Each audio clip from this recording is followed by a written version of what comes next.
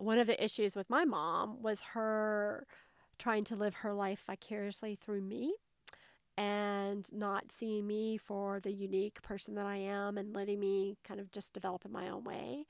And without intending to, I was afraid that I was going to do that to my daughter. I want her to develop into the person that she's going to be and to be able to support her in her own interests and talents and dreams. So I, it's like I didn't see the gift I already had. I mean, I've always appreciated her and loved her and been amazed by who she is and what she's growing to be. Um, but that kind of connection and home and family that I was looking for, I had. And I still have that with her.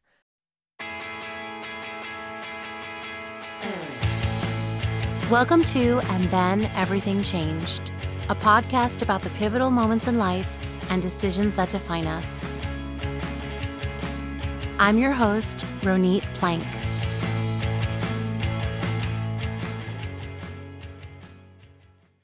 Today I'm speaking with Jan Capps. Welcome, Jan. Thanks for having me. Thank you for being here.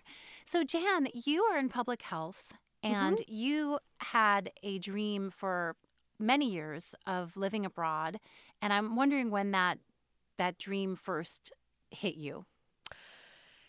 Yeah, it's actually something that kind of evolved over time. So, as you may be able to tell from my accent, I'm a Southerner.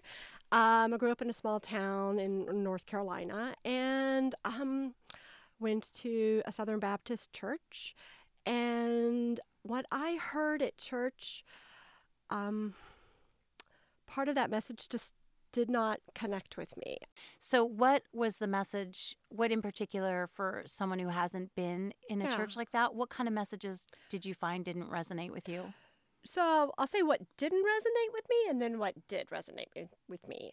What didn't resonate with me was these ideas of sin and righteousness and holy, and it seemed to be this long list of things you weren't supposed to do. And that just didn't connect with me. But when I read what we call the social gospel, that did connect with me. This idea that you're supposed to go out into the world and heal the sick and help the widows and orphans and love your neighbor as yourself. So those were things that I read about, but it wasn't what I was hearing. And so what I was reading was what really touched me and what connected with my soul. And I thought, well, that's what I want to do. I want to go be a missionary. I want to do all these things I'm reading about. But I have no interest in evangelizing or converting people or trying to save anyone. That just wasn't where I was. Was that unique in your community to not want to do those together? I mean, the idea, I would say like the idea of like being a quote unquote Christian was about like bringing other people to Christ. And I didn't really want to bring other people to Christ. I wanted to bring, when we talk about like heaven on earth, I wanted to not take people to heaven, but help bring heaven here by creating a society that was more just, that was more fair, equitable, where everyone had the opportunity to live in dignity. But I didn't know what that looked like or what it was I would be doing. Well, when I said I wanted to be a missionary, being a middle-class girl from a small town in the South, that was exactly what you're not supposed to do. Is that right? How Absolutely. come? Well, because good girls give money for other people to go do those things. You don't actually go do that yourself. So I was kind of raised with like, no, you're supposed to find a nice husband and kind of, work into a life of good standing. And that just did not interest me at all. But then when I went to graduate school, I studied public health. And then just kind of walking around the halls of graduate school, I was like, this is exactly what I was meant to do. Like I read about these posters where people were working on cholera in Haiti or working with the Black churches on breast cancer or working in the, at that time, emerging AIDS epidemic. And I was like, oh, this is a way that I could go into the world and and be part of what I had learned about as a young person without evangelizing. I mean, if I believe in anything that I would want other people to believe in, it is that we are all made to shine. And so that is kind of where I started in that path. And then while I was in graduate school, studying during the day, I spoke a little bit of Spanish, so I got this part-time job in the evening working with farm workers, and I was teaching English to farm workers. And so I would ride out to the eastern North Carolina to the tobacco fields and work with farm workers who many of them were living in the same conditions or the same housing as the sharecroppers or the slaves had 100 years before. And it kind of opened my eyes to, it was almost like a shadow world that was happening in my state. So, I mean, I grew up in tobacco country, but I did not know what it was like to be in the tobacco fields or with the workers, and I saw the conditions in which they were living and how hard they were working and how that work was making them sick. And so at that time when I first started working with farm workers was when my parents' marriage fell apart, and my family kind of fell apart. I was a young woman, and I had my relationship with my mother fell apart, and this one Mexican family in particular took me in almost as their daughter. When you say you were a young adult, about how old were you? 24. So you were in the world, but Yeah. you no longer had a home base necessarily? Right. Yeah, I didn't have a home base. And so my family was, like I said, disintegrating. And this Mexican family took me in. And I didn't live with them, but every time I visited, Estella had something from the garden or she had dinner for me and just basically treated me like their daughter. And I kind of folded into this family. And from the family is how I learned about what it takes for people to get here, what their family had to go through. And then just talking to the workers, I learned about what their lives were like in Mexico and what it took for them to get here. And that is sort of my way in of understanding immigration, understanding what was happening, at the time, and this was in the early 90s. So for me, I didn't come at this work from necessarily a political perspective, but it was more about like the friendships and relationships and the family that I developed and kind of a place of love for them and wanting to do something that would support them.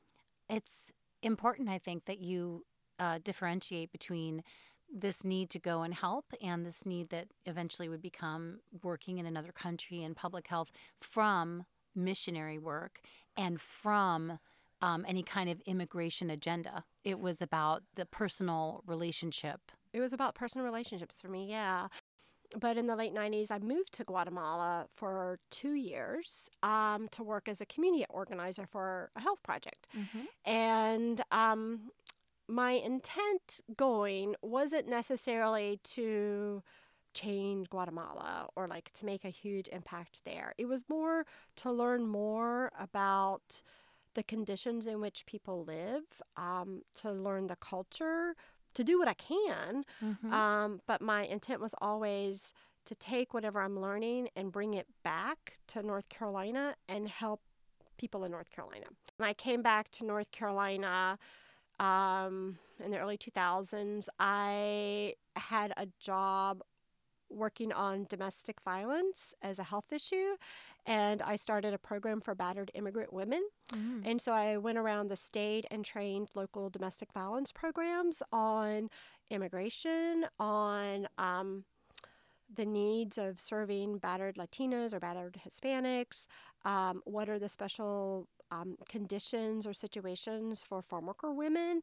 A lot of farm worker women who come, they're visa is tied to the place where they are working. Mm. And so it's not like they can just pick up and go get another job, because they can be in the country to work in that place, and that place happens to be where their partner is. So you can't leave your partner without leaving the country. So if circumstances become bad, and if you want to leave or you need to protect yourself, you can't necessarily just pick up and go. No, you can't. And so what I did is I came back and I did training on that, and then I ended up with another job working to help start clinics for farm workers. So I worked with 8 states and traveled around in the Mid-Atlantic and opened clinics for farm workers. Wow. So that was kind of, I mean, I didn't know exactly what job I would be doing, but I knew that when I went away, it was the idea of coming back to do something here. And I didn't know how that experience would have changed me. Did you like but your I was time so in Guatemala? The first time, it was hard as hell. And so I wouldn't say I liked my time. I would say that I developed like really intense personal friendships and relationships with people. I went to Guatemala a couple years after the Civil War ended. And so one thing you'll learn, like the end of war doesn't mean the beginning of peace. And so I lived in an area that was kind of like the Wild West, where there had not been a government presence. There was no rule of law. There was vigilante killings. I lived in a little village with no running water. We just got electricity, no phones. And there was violence everywhere. But at the same time, there was incredible resilience, hope. People were optimistic about the end of the war, about trying to organize civil society and bring heaven on earth. And I ended up, unbeknownst to me, I was a Catholic missionary after all. I know. Wait a minute. How did you realize you were? How did I realize that? Well, I got a job with a nonprofit, and when I went for my orientation, they said, oh, by the way, every place where we work, it's a small NGO based out of the U.S., everywhere we work under the auspices of a local organization. And it just so happens that we work in this community under the Catholic Church. And so I worked with this kind of wing of the Catholic Church that was into liberation theology. And so... Which is this long. It's okay. Well, I mean, I don't know what it is, and I imagine there are listeners who don't know what that is. So, okay. I'm a Jewish girl from New York. You're like, you have no idea what I'm talking about. Okay. So the idea is that the Catholic Church has historically been aligned with the power structure and has been aligned with the state. And so just like when the Spanish crown came to the Americas to conquer, the bishops and the priests were right there with them, hand in hand, conquering. And so they spread, converting people to Christianity was part of Spain expanding its empire. And so the church and the state were hand in hand. And then in the 1950s and 60s, there were a group of priests from Spain and North America and Central America who kind of developed this idea of sin being not something that is just personal, but can be institutional and can be about power structures that governments can sin and institutions can sin, and that poverty is not something that is necessarily just there, but is created by those in power. And so they viewed that the work of the church was to align with the poor and oppressed and to take their side against the power structures and to help lift people out of poverty. Wasn't about just giving charity, but about changing the conditions in which people are poor. And so when they started these radical ideas, was also the time that the U.S. became very concerned about communism, and then these ideas sounded very communist. And so a lot of the folks that were involved in working with the poor and in organizing against the power structures ended up getting killed. And so this, you may have heard about the Spanish and North American and Central American priests and nuns that have been killed in Central America for this work. And in fact, the place that I lived in, Guatemala, had been a convent until it got too dangerous and the nuns left. And then we replaced them. So then I have to ask you, Yeah. before you continue, you're in Guatemala. You've just told me that life is pretty hard. It was not this dream come true necessarily. You find out that you're working actually under the auspices of the Catholic Church. Yeah. And like, so what made you want to stay there? Well, I fell in love with the people. I fell in love with, it was just, I was really inspired by them. And it was a process where, like, every day I had to question who I was, why I was here. Was what I was doing just making things worse? Was I doing anything to make things better? And I still had in my mind that in the long run that I would take this and go back. And in fact, people would say that to me all the time, like don't forget us. And it wasn't just don't forget us here, but like don't forget us when you go there. Like remember. And so I just felt obliged and compelled to do that. Do you know what you were looking for? Yeah. So, that's a good question. So I went to Guatemala at a time that was also, I had a breakup that was really painful. And when my parents' marriage fell apart and this other breakup fell apart, I felt like I didn't have home. And as a young woman, I moved around a lot. I was kind of, had some different jobs, but I just didn't feel home. And when I was among a group of people that had also been displaced and didn't have home, in a weird kind of way, I felt home with them.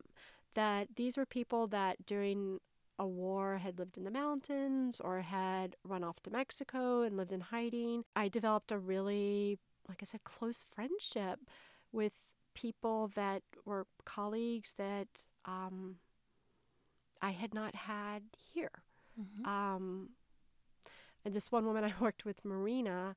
So I was in Guatemala for 3 weeks and was chatting with her. She was on our property. We were teaching classes to midwives, and she's an older lady. It's funny because she was younger than I am right now, but I'm going to say her. She was an older lady. It's funny how that happens. Because I'm still young.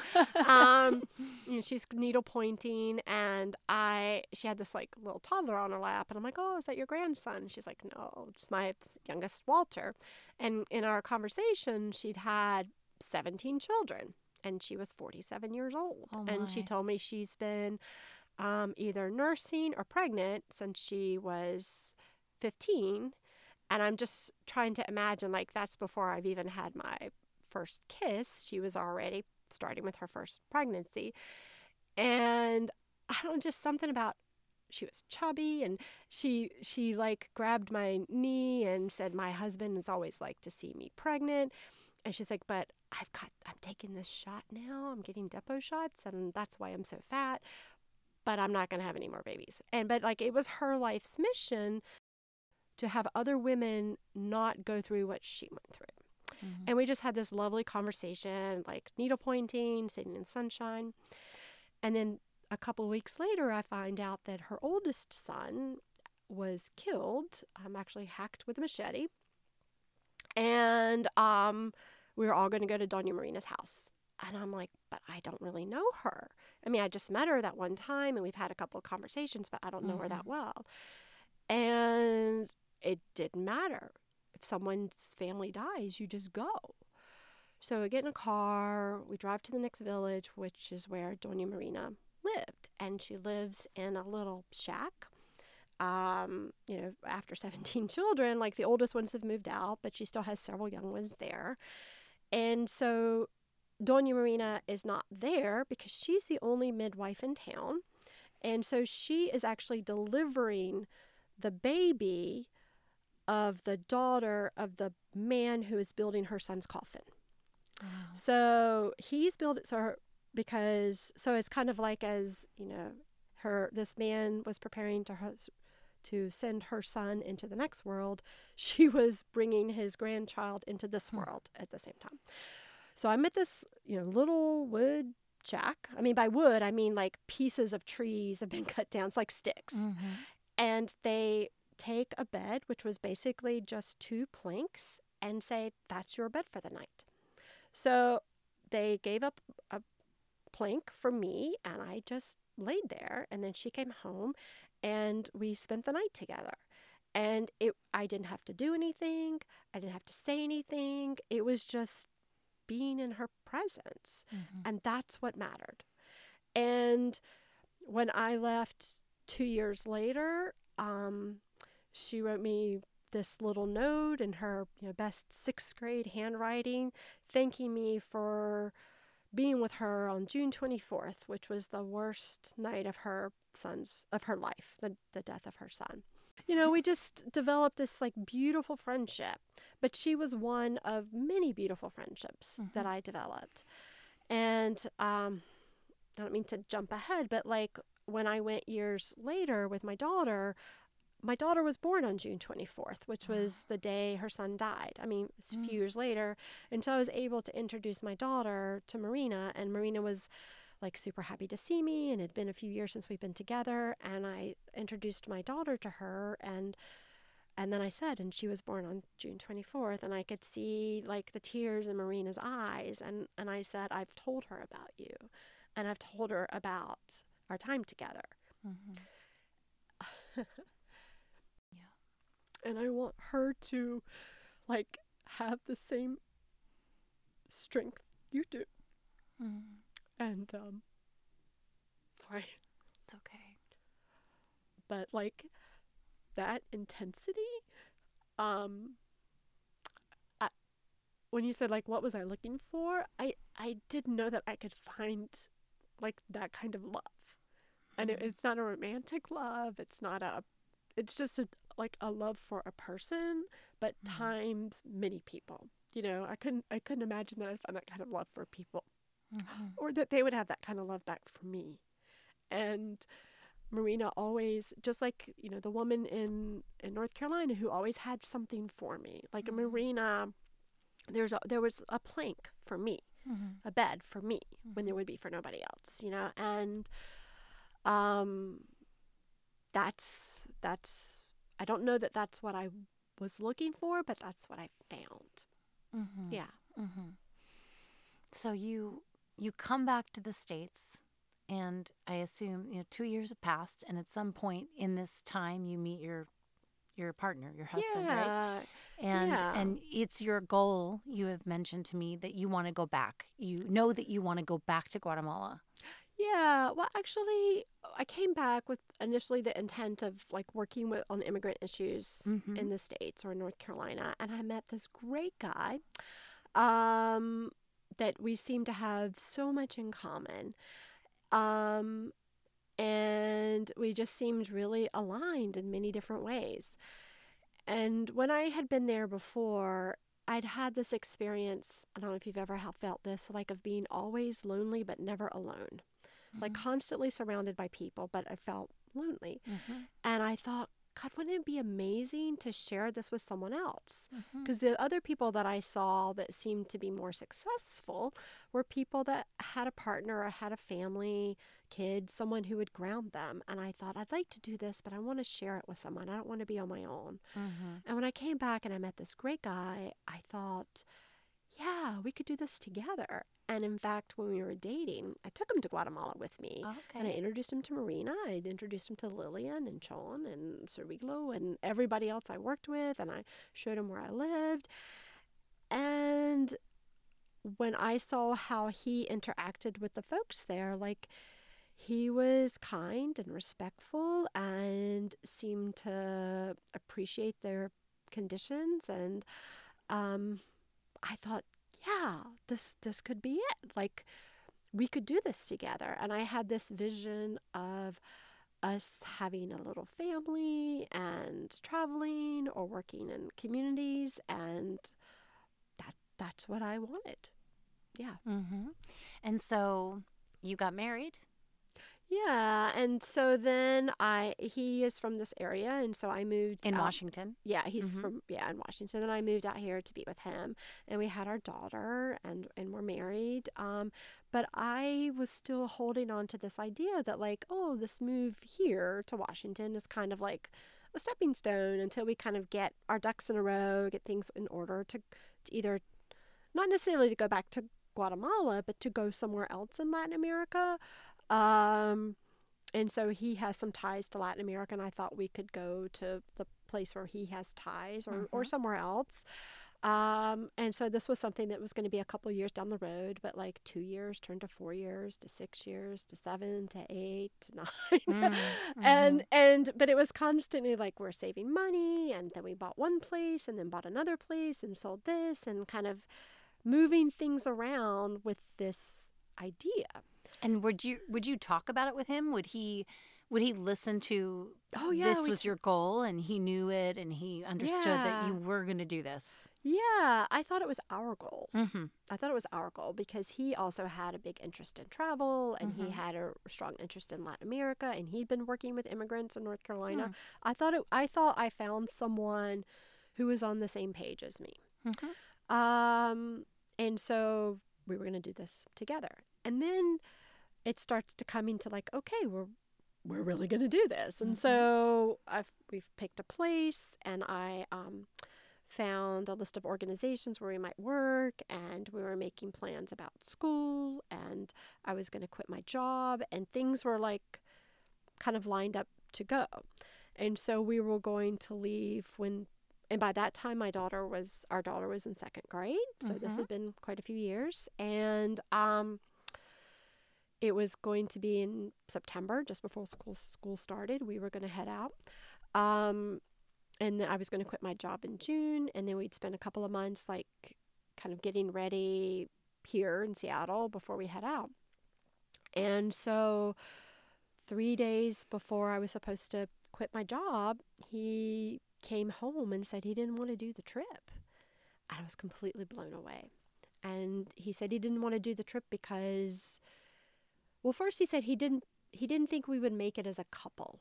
And I thought, well, sure we can make it. Like, we're both savvy travelers. Like, we have access to the internet. Like, I don't Mm-hmm. understand. And then I realized, oh my God, he thinks we won't make it. Like, Mm-hmm. we won't survive Mm-hmm. as a couple. That's what he means. And it just, I couldn't believe it. Did you have any feeling like that at all on your own about the two of you at this point?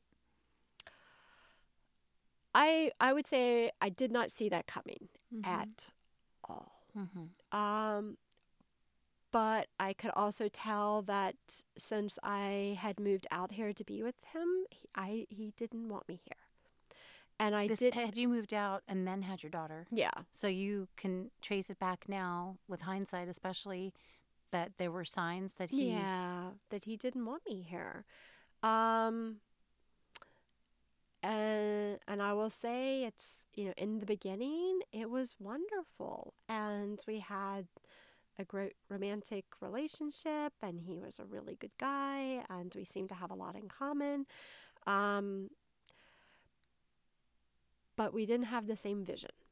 And in looking back, I think maybe my dream was so big that I thought it could be his dream too, or that it was his dream too. And I didn't understand that silence didn't mean agreement.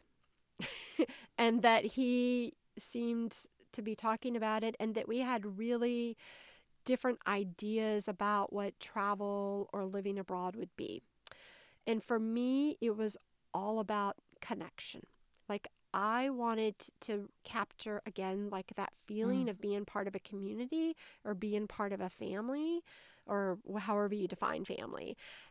And he wanted to escape. And so for him, the idea of having what he would say a long trip was to go see places, go do things, but not necessarily be connected. And for me, my vision was like, so it's interesting. We both kind of wanted to do the same thing, but for very different reasons.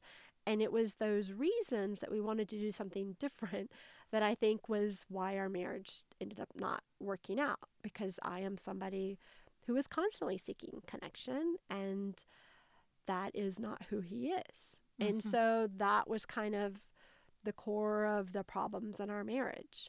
And so within a few weeks of him saying that, so as soon as he said that he didn't want to do the trip, the next day I was like, okay, we'll table that and like, let's figure out what's going on in our marriage, work on that. Like my family's the most important thing to me.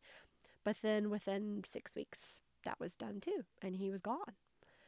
And so I felt like I lost my marriage, and he has a large extended family here, that I lost that family, and I lost my dream kind of all together. So I was devastated. Yeah. Those days must have been very hard, especially with a young daughter. Yeah, it was hard. And we had already been talking to her about taking this trip and kind of been getting books and planning, and then now we're not. Yeah. Yeah. And your friends, everybody knows you're leaving, and now you have this giant change in your life. Right. Not only are we not going, we're getting a divorce. So how much time passed before you could even start to feel like you could direct yourself into a new part of your life? Yeah. Well, I would say, for weeks, I cried every day, and then for months. And then there was one day I didn't cry, and then I'd cried every day again. And then there was like 2 days I didn't cry, and then crying again. And then like, now there's a week I don't. Oh, and then there's a month. And then eventually there was this place where like, I'm not crying more than I am crying. And then I kind of started seeing some light. I mean, my first priority always is my kid. And I didn't want to do anything drastic to change her life, to uproot her, to give her any more instability. I wanted to make sure she was okay. And he did too. Like, he's a good dad, and I know he cares a lot about, he loves her, and he wanted to make sure she was okay too. So even though it was really painful and hard, I think we were both doing the best we could to make it okay for our daughter, or I don't know if okay is even the right word, to protect our daughter. Yeah. But after a year and a half, I was like, this is still something I really want to do. And it was still, I felt like I had just been coasting in my life here. And I thought about, why do I want to do this? And I remembered the relationships I'd had before, the friendships, the love that I'd had before. And I wanted to be able to share that with my daughter. And I wanted her to see what it was like to live in another country, to embrace and to be embraced by another culture. And so I was like, I think I can do it.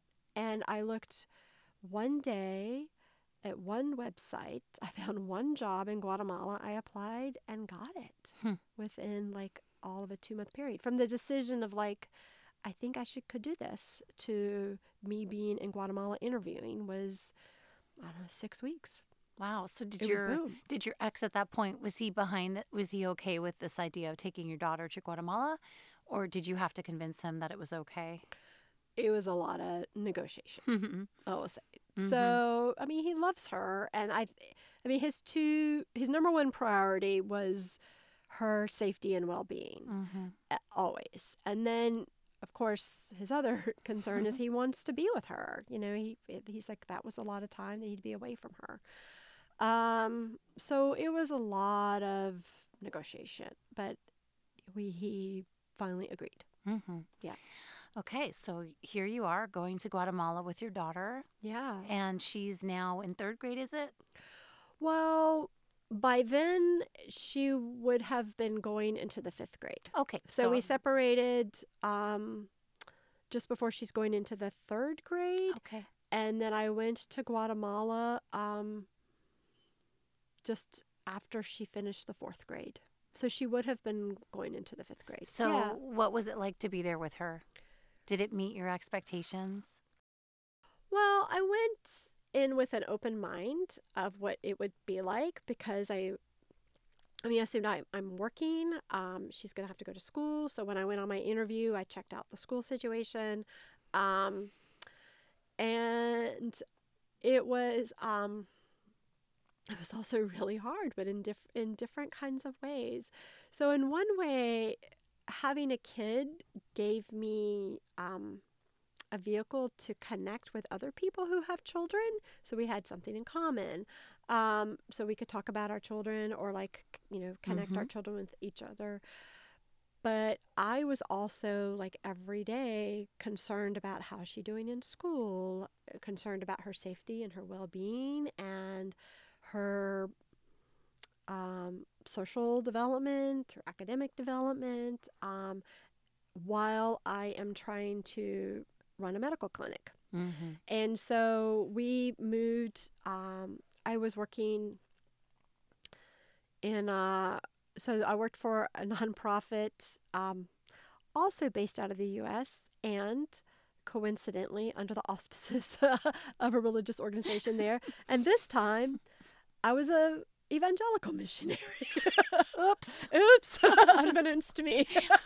Okay. But once again, I'm not proselytizing to people. It's just about providing. So I ran a health clinic. Well, it's interesting that those are the agencies that are down there doing this work, right? Yeah. I mean, exactly. That's who's doing the work. That's who's there. So your daughter, was she letting you know that she was doing okay, or was she having trouble there? Was she healthy? Yeah. So just thinking about. I remember writing this note about how in a 6-month period, my daughter had been to, at that time, 4 different schools. We had lived in 5 places. I was navigating 3 languages, English, Spanish, and we were living in an indigenous community, so the local Mayan dialect, 2 medical clinics, and a kid. I mean, it was overwhelming. So when we went there, I was going to be managing these 2 medical clinics in 2 different villages, and we lived in a 3rd village that had, oddly, a Waldorf school there. So it was an international Waldorf school, and the videos looked beautiful. I mean, it's great marketing.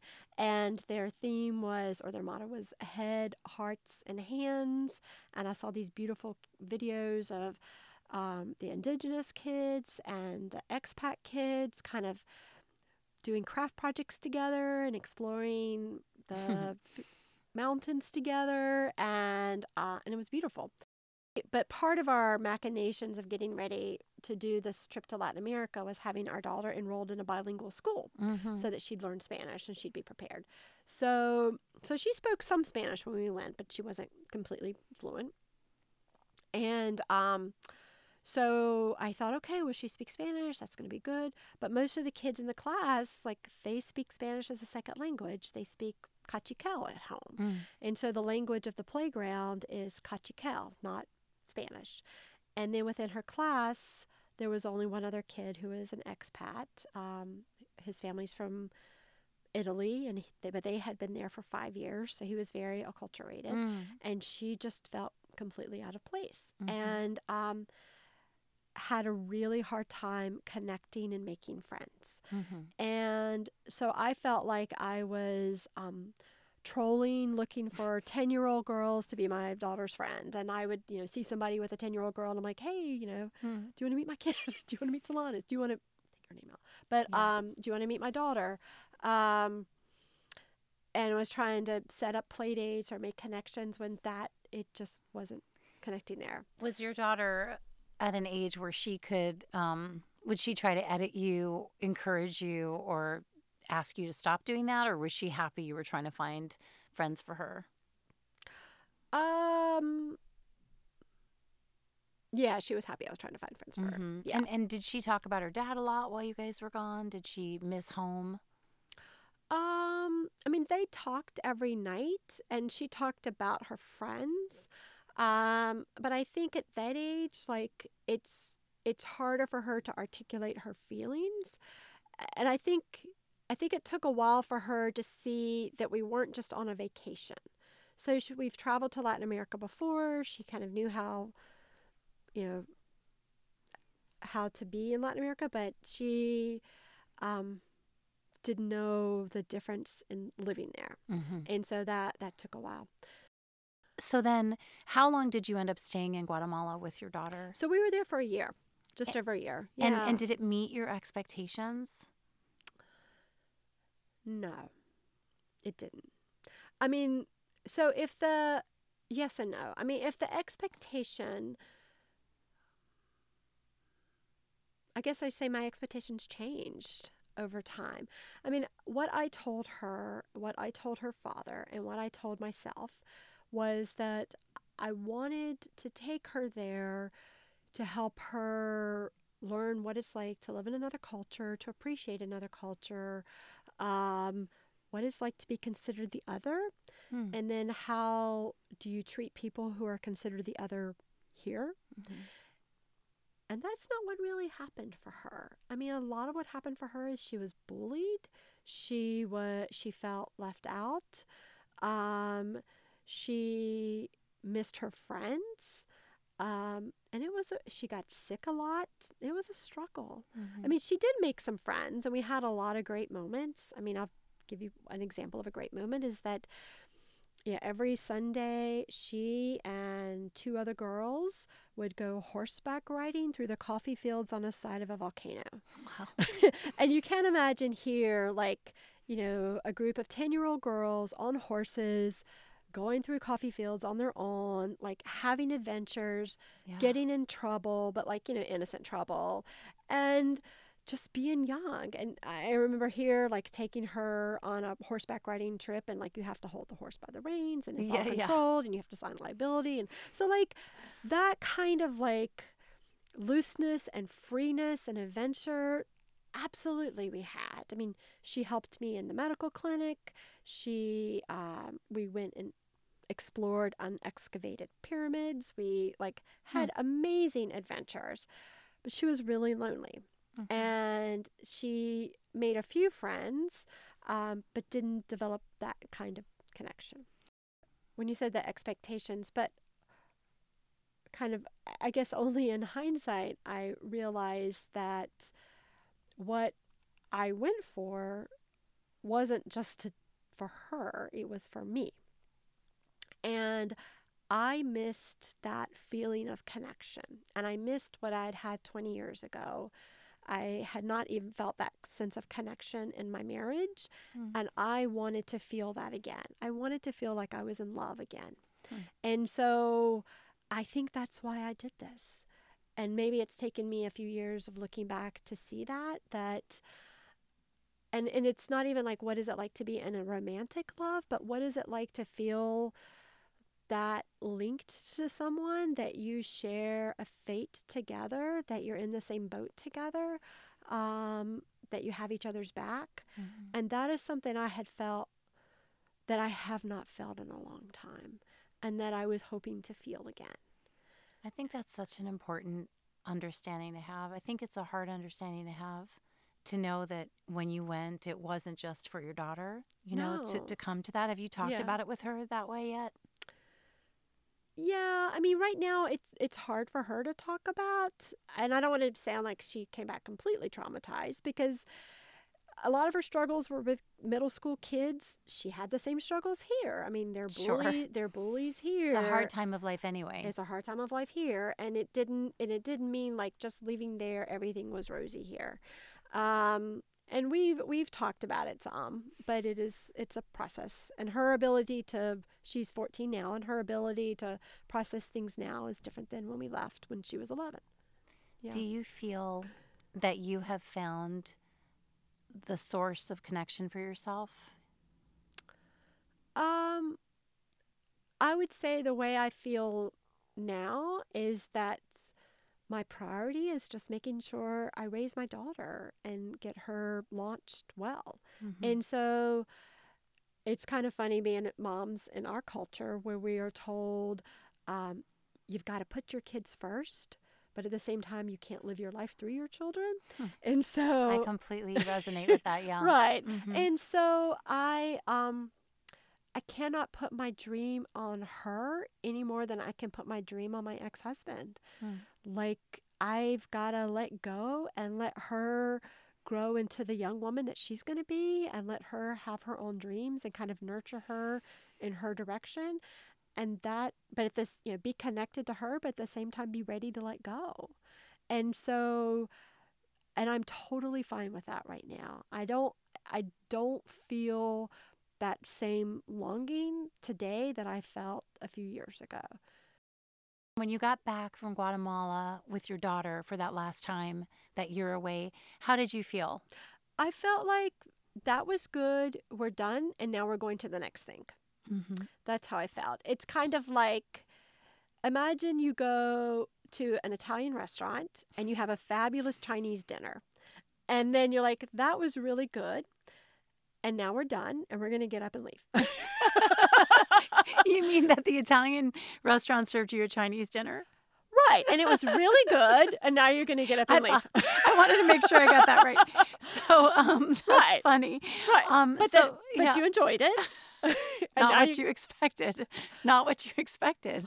Right. But I also, the clinic that I worked at, I also developed great relationships there. I felt like this sort of magical place of the skills that I have are exactly what they needed.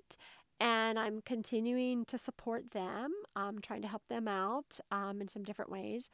But I didn't come back. When I came back from Guatemala the first time, I was a zealot. Mm-hmm. And I was not this time. I felt like I don't know if to say check that box, but that was done. Like, that was really good. I'm done. And now this is what we're going to do. And so it was really about like just closing one chapter and then moving on to the next thing.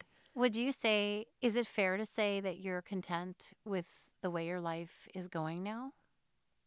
Yeah. Yeah. I have to ask you before yeah. we end, Yeah. did you end up having a relationship with your mother after the family fell apart? I mean, I had a relationship with her, but I mean, I had we had a struggle. Yeah. Yeah. Yeah. Yeah. Yeah. So it was tough. Yeah. So being a mother can be extra significant for people who have a hard time with their own mothers. Exactly. And yeah. I feel what you're saying. Yeah. Yeah. Yeah. And in kind of looking back, I know that one of the issues with my mom was her trying to live her life vicariously through me and not seeing me for the unique person that I am and letting me kind of just develop in my own way.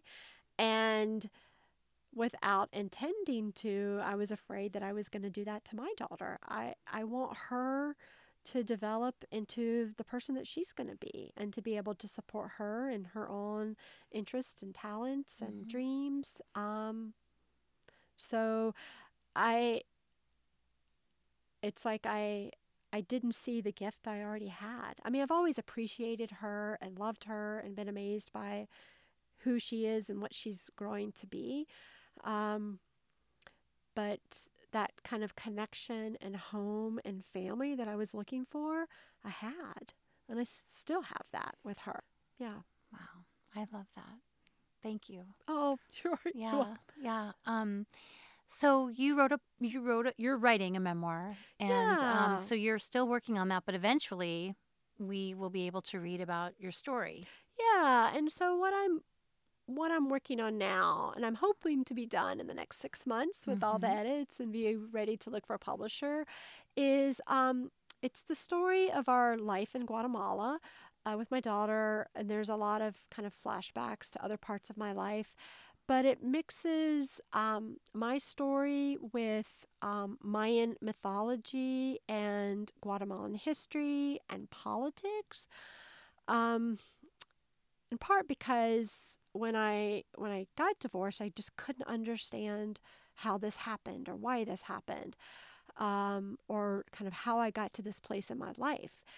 And for me, looking at my life through the prism of another culture or another set of mythological constructs helped me kind of break apart those pieces in a different way, and and just see it differently. When I first started writing, or when I was trying to deal with the divorce, some friends of mine said, "Oh, you should write it down."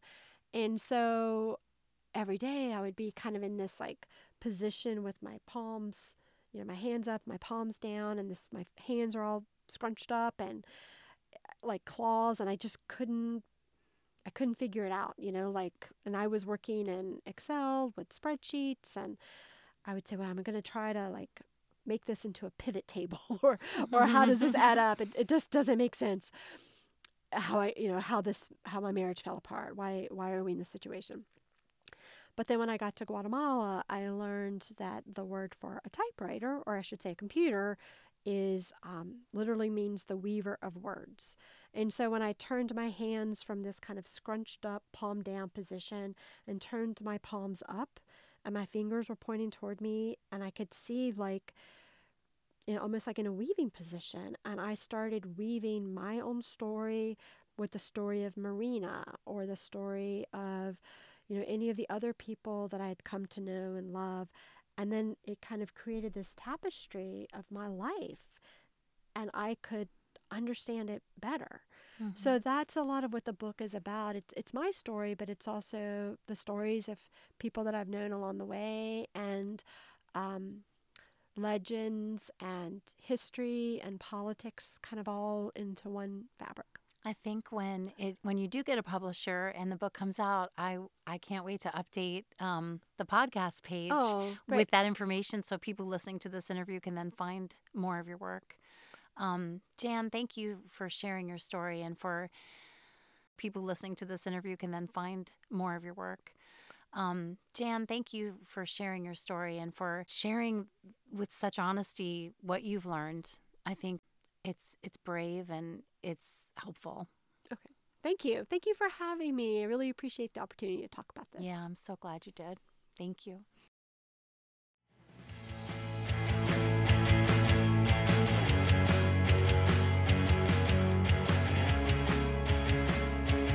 Thanks for listening to And Then Everything Changed. For more on this episode and other interviews you might like, please visit atecpodcast.com.